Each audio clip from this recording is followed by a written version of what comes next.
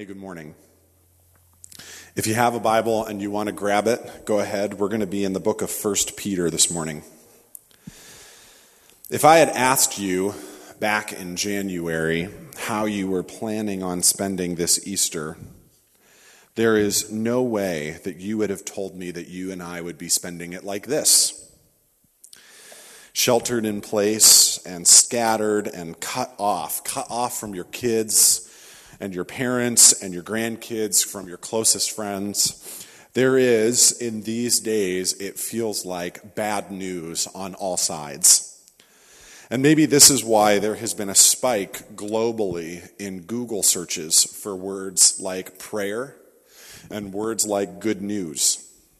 We find ourselves reaching for meaning, reaching for purpose, and reaching for hope. And on this Easter Sunday, the good news of Jesus' life and death and resurrection offers that very hope that we are all reaching for, that we all need in a fresh and deeper way today.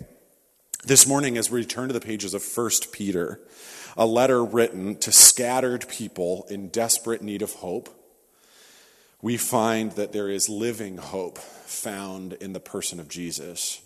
We're going to be in 1 Peter chapter 1, starting in verse 1, all the way through verse 12. Chapter 1, verse 1, all the way through verse 12.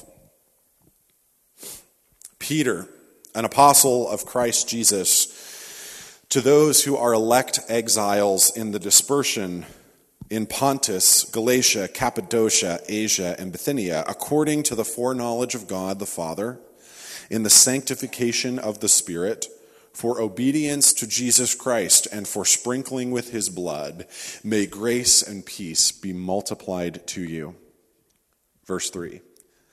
Blessed be the God and Father of our Lord Jesus Christ. According to his great mercy, he has caused us to be born again to a living hope through the resurrection of Jesus Christ from the dead, to an inheritance that is imperishable, undefiled, and unfading, kept in heaven for you, who by God's power are being guarded through faith for a salvation ready to be revealed at the last time.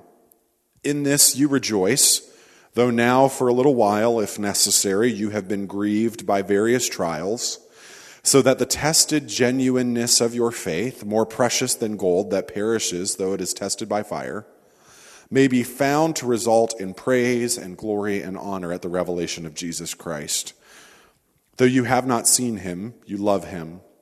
Though you do not now see him, you believe in him and rejoice with joy that is inexpressible and filled with glory, containing the outcome of your faith, the salvation of your souls.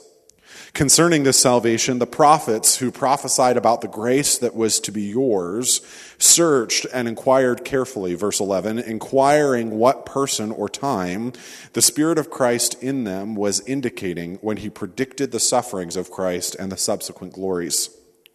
It was revealed to them that they were serving not themselves, but you, in the things that have now been announced to you through those who preach the good news to you by the Holy Spirit sent from heaven, things into which angels long to look. 1 and 2 Peter, the letters of Peter are written by Peter, one of Jesus' closest friends. Peter understands this grace and mercy that he wishes multiplied to you and to me and to his readers because he received that grace and mercy. Peter denied Jesus 3 times and then is restored to relationship with Jesus over a breakfast of fish by the sea shortly after Jesus is risen from the dead. Peter is writing to Christians who have been scattered across the Roman province we now call Turkey due to persecution, and he calls those scattered, suffering Christians elect exiles. Elect exiles, which might have struck their ears as some sort of ironic turn of phrase, because he calls them elect. He calls them the chosen, handpicked, beloved people of God, chosen, according to verse 2, by the foreknowledge of God the Father, but he also calls them exiles. An exile is someone forced from their home country. An exile is someone forced to wander in a land they do not know, forced to suffer in a faraway place because of the strangeness and their longing from home. If you are an exile reading this, if you're one of the Christians that 1 Peter is written to, you don't feel elect anymore. And yet Peter calls them and calls you and I in our scattering and in our exile, elect exiles. I wander in a strange land, even though that strange land is my home. I wander in a strange land, but God's affection and purposes for me still rest on me and still rest on you. The foreknowledge of God the Father and the sanctification of the Spirit for obedience to Jesus Christ for the sprinkling of his blood, the purposes of God still rest on you and I, even in this time of exile and scattering. And so Peter says to them and to us, in this, in your exile, in your dispersion, in your scattering, in your suffering, in this you rejoice. Verse 6. Though now for a little while, if necessary, you have been grieved by various trials, so that the tested genuineness of your faith, more precious than gold that perishes, though it is tested by fire, may be found to result in praise and glory and honor at the revelation of Jesus. Yes, we are grieved by various trials. The Bible is such a realistic document. But these trials, for those who follow Jesus, are, he says, necessary. The purposes of God are not void in times of suffering. In fact, they come to the foreground because in a time of suffering, my faith, your faith, is being tested like gold in a furnace. The Message translation helps us understand what Peter is getting at. Pure gold put in the fire comes out of it proved pure. Genuine faith put through suffering comes out proved genuine. And when Jesus wraps all this up, all this suffering, it's your faith, not your gold, that God will have on display as evidence of his victory. Something in the midst of our suffering and scattering due to COVID-19, something is happening beneath the surface, something that is proving or disproving our faith genuine and real. And that process of testing and in the furnace and suffering produces on the other end of it victory. We are scattered, we are tried, but because victory is in the works, Peter says something absolutely insane, something that only makes sense through the eyes of faith, that we don't just mope in this time, that we rejoice with a joy that is inexpressible, because there is purpose. There is meaning, there is refining, there is a knowing God deeper and truer now in this time than there would be in the midst of distraction of ordinary life. We don't just mope in this present moment, we rejoice. And that's because Peter talks about our prophetic past and our secure future, which absolutely transform our experience of our present circumstances. So I want to look at our prophetic past and our secure future and how that translates into a renewed experience in our present circumstance. So jump down to verses 10 through 12, where Peter says we have a prophetic past. That is, we didn't get here by accident. We got to this salvation life, this way of Jesus, by the foreknowledge of God, he says in verse 2. And foreknowledge simply means knowledge that comes before. And God has been working out a salvation plan, a story of joy and peace and righteousness. He has been working on this for you and I for a long, long time. So he says in verse 10, concerning this salvation, the prophets who prophesied back thousands of years ago in the time of the Old Testament, concerning this salvation, the prophets who prophesied about the grace that was to be yours searched and inquired carefully, inquiring what person or time the Spirit of Christ in them was indicating when he had predicted the sufferings of Christ and the subsequent glories. It was revealed to them that they were not serving themselves, but you, in the things that have now been announced to you through those who preached the good news to you by the Holy Spirit sent from heaven. things into which angels long to look. See, God's rescue plan, launched to respond not to the deadly coronavirus, but the even more deadly soul sickness called sin, God's rescue plan has been in the works for ages. And long ago, prophets foresaw the coming of Jesus, foresaw his sufferings, foresaw the subsequent glories, and they wondered when this rescue plan was going to happen. And as they prophesied thousands of years ago, the Spirit of Christ, the Holy Spirit, revealed to them that it was not then, but among us, among you and I, among those first Christians on that first Easter Sunday. And even now, in the midst of the scattering and suffering and trial, we are experiencing and being ministered to by their words. Peter says that what we are experiencing right now, this good news of a risen Jesus ruling and reigning with the Father through the ministry of the Holy Spirit, this is a gift into which angels long to look.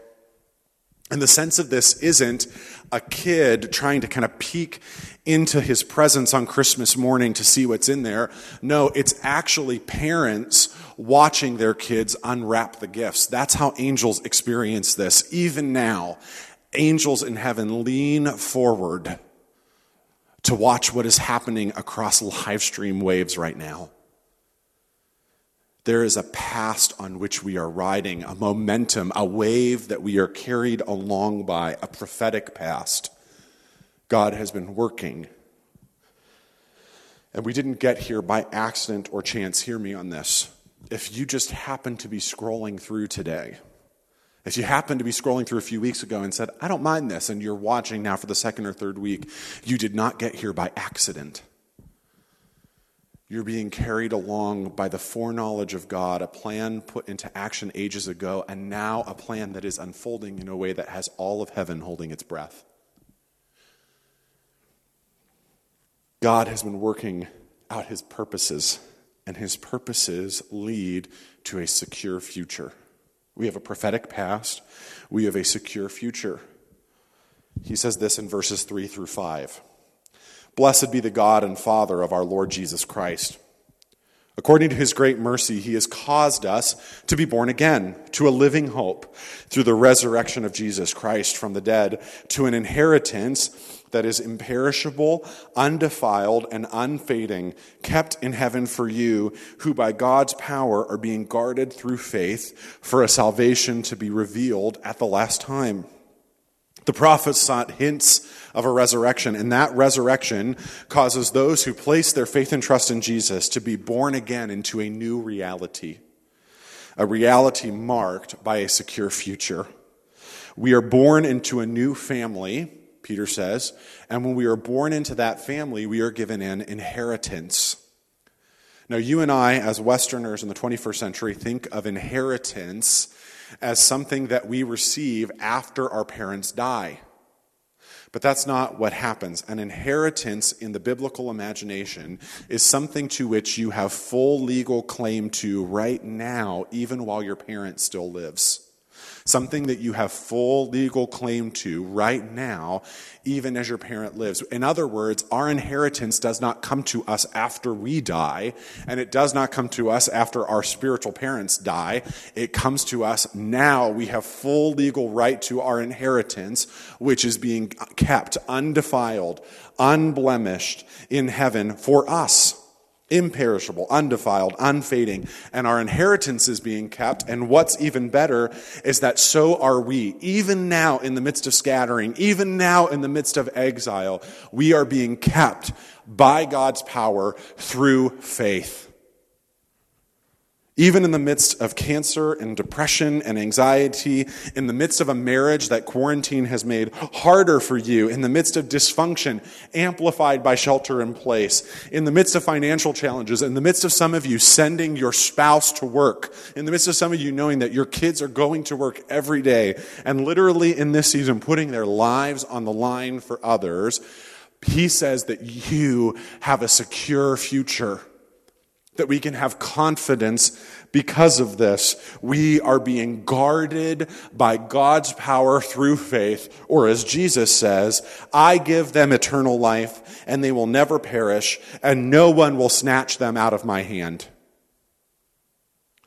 Our prophetic past, a rock-solid foundation that cannot be moved, reveals a secure future. And a deeper understanding of our past being rooted in it, and a deeper hope tying ourselves to our future, that revelation of Jesus, that when all of what we believe and hope for comes true, that redefines our present. See, Peter is trying to get his readers' eyes off their present circumstances for just a second. He is trying to get them looking at something more real and more true. Yes, they're suffering due to persecution and poverty and all the other things that go along with this, which we'll talk about in the weeks to come. That is real, but it is not the most real. The most real is their past, a move of God upon which they still ride. What's most real is their future that draws them forward and that redefines their present. He wants their eyes off their circumstances for just a second so that when they look back, they see their present circumstances in the clear light of day. Peter says, you have a prophetic past. Even if you have not claimed the name of Jesus and you're watching this today, even if you have not decided to lay down your life to become an apprentice of Jesus, if you are listening to this live stream this morning, it is not by accident. It is not a surprise to God, and quite frankly, it is not a surprise to me, because before you even gave God one of your thoughts, you were on his mind constantly. And even before you took the first step toward him, he took the first step toward you. Heaven has been conspiring for millennia to bring you to this moment, to show you your secure future that you can have through faith in Jesus. See, if you have claimed the name of Jesus and placed yourself under his kingdom rule, your future is securely held in the scarred and victorious hands of Jesus, who with the same power by which he created the world guards you until the end of days. And even in the midst of this circumstance, when it feels like he has his eye off the ball and he's not guarding you, his promise is that there is something certain to come. And so here's what happens if you give careful and open-minded and open-hearted and full-hearted consideration to these things. It stirs up your affections. It stirs up something in your heart. So Peter says, though you have not seen him, Jesus, though you have not seen Jesus, you love him. Peter has a unique perspective on this. Peter got to see Jesus. And now he's writing to people that never have. And he says to them, I know what this feels like because I did see him and now I don't. You never have. But though we do not see him, we love him. Though we do not now see him, you believe in him and rejoice with joy that is inexpressible and filled with glory. This is verses 8 and 9, because verse 9 says, obtaining the outcome of your faith, the salvation of your souls. Careful consideration of our past and our future transforms our present by changing the way that we experience our present circumstances at our deepest level. And in the midst of suffering and scattering, I find joy. Joy that is inexpressible, he says, that escapes the definition of full understanding. In the midst of my suffering and scattering, when my mind is firmly rooted in my past and my future, my present is marked for what can only be described as love and affection and loyalty and trust for this Jesus, who, while I have never seen him, has never been more real as he has in these weeks. And this right here is what it means to obtain the outcome of faith. It is not primarily about being right or smart or being good or being better or being morally superior. It is about a life. It is about a life marked by joy and love and faith while we wait for the full appearance of what we right now hope for. And speaking of hope, Peter talks about that. He says all of this is made possible because of Easter. All of this is made possible because of the resurrection of Jesus from the dead. This transformed present that is driven by a prophetic past and anchored in a secure future, Peter says, is rooted in the resurrection of Jesus. Look at verse 3. Blessed be the God and Father of our Lord Jesus Christ. According to his great mercy, he has caused us to be born again to a living hope through the resurrection of Jesus Christ from the dead. Peter says that God the Father, according to his great mercy, has initiated something brand new in creation through the resurrection of Jesus from the dead. In other words, the resurrection of Jesus has made it possible to be born again to a living hope. This phrase, born again, is curious when it first hits your ear, unless you think about really what it means. Being born again means the totality of transformation and the radical reorientation of life that Jesus demands. Doesn't ask for politely, doesn't send you like a little note like we send each other in middle school, check yes or no. No, Jesus says that to be one of his people, to follow him, to be a Christian, demands totality of transformation and a radical reorientation of life to such a great degree that it's like being born again and starting life all over again. And that doesn't just mean, it does mean freedom from past mistakes, and it does mean freedom from spiritual strongholds of your past, and it does mean freedom from crappy ways of thinking. But you know what else it means? It means everything that I think I know about life has to be rethought because I'm starting at infancy. A total transformation, a radical reorientation of life. It is so significant and so all-encompassing that the New Testament language for this is born again. And we emerge from the womb, our life anchored in a living hope. See, here's what's happening in crisis. It's what happens in every crisis. What we clung to, what we believed in, what we trusted is proven untrustworthy. It's a hope that does not sustain. In fact, what we're discovering in this season is that what we hoped in and what we hoped for is essentially a dead hope. A dead hope. Did you put your trust in your job? Well, good luck advancing the career ladder when you got your kids screaming behind you every time you unmute the Zoom call and you can barely get an email out while you're trying to teach your kids math. Did you put your trust in the success of your kids? It's really hard to do that when you can't get your kid near a soccer field or near an award ceremony. Did you put your trust in your relationships and in pleasing people? It's hard to be having a secure foundation and pleasing others when you can't get within 6 feet of them, to run away from your internal fear and to obsessively meet their needs. Whether it was money or power or sex or competition or justice or being liked or being loved, in the middle of March, we awoke to a world that was holding a funeral for our hope. And there in the front of the room were all the caskets of the things that we rested in and hoped for and trust in.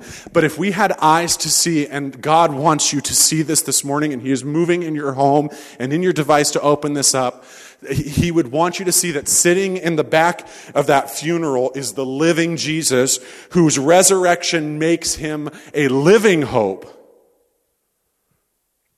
A hope that really can bear the weight of a soul, who really can bear the weight of your life.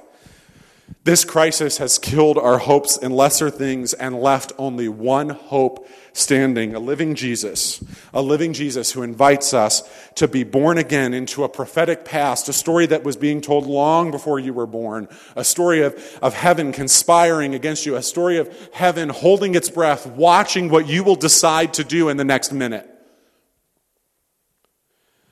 It's a story of a secure future that no matter what happens, I can rejoice in suffering, know that I am anchored to a living hope, and that radically transforms my present as I engage in love and joy and trust in him. And so this morning, I tell you, you did not tune into this live stream by accident.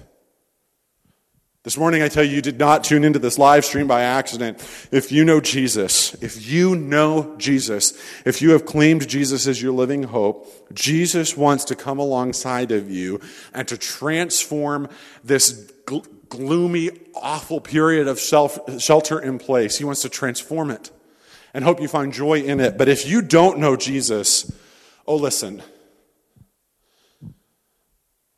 Jesus is longing for you to know him the way that he knows you.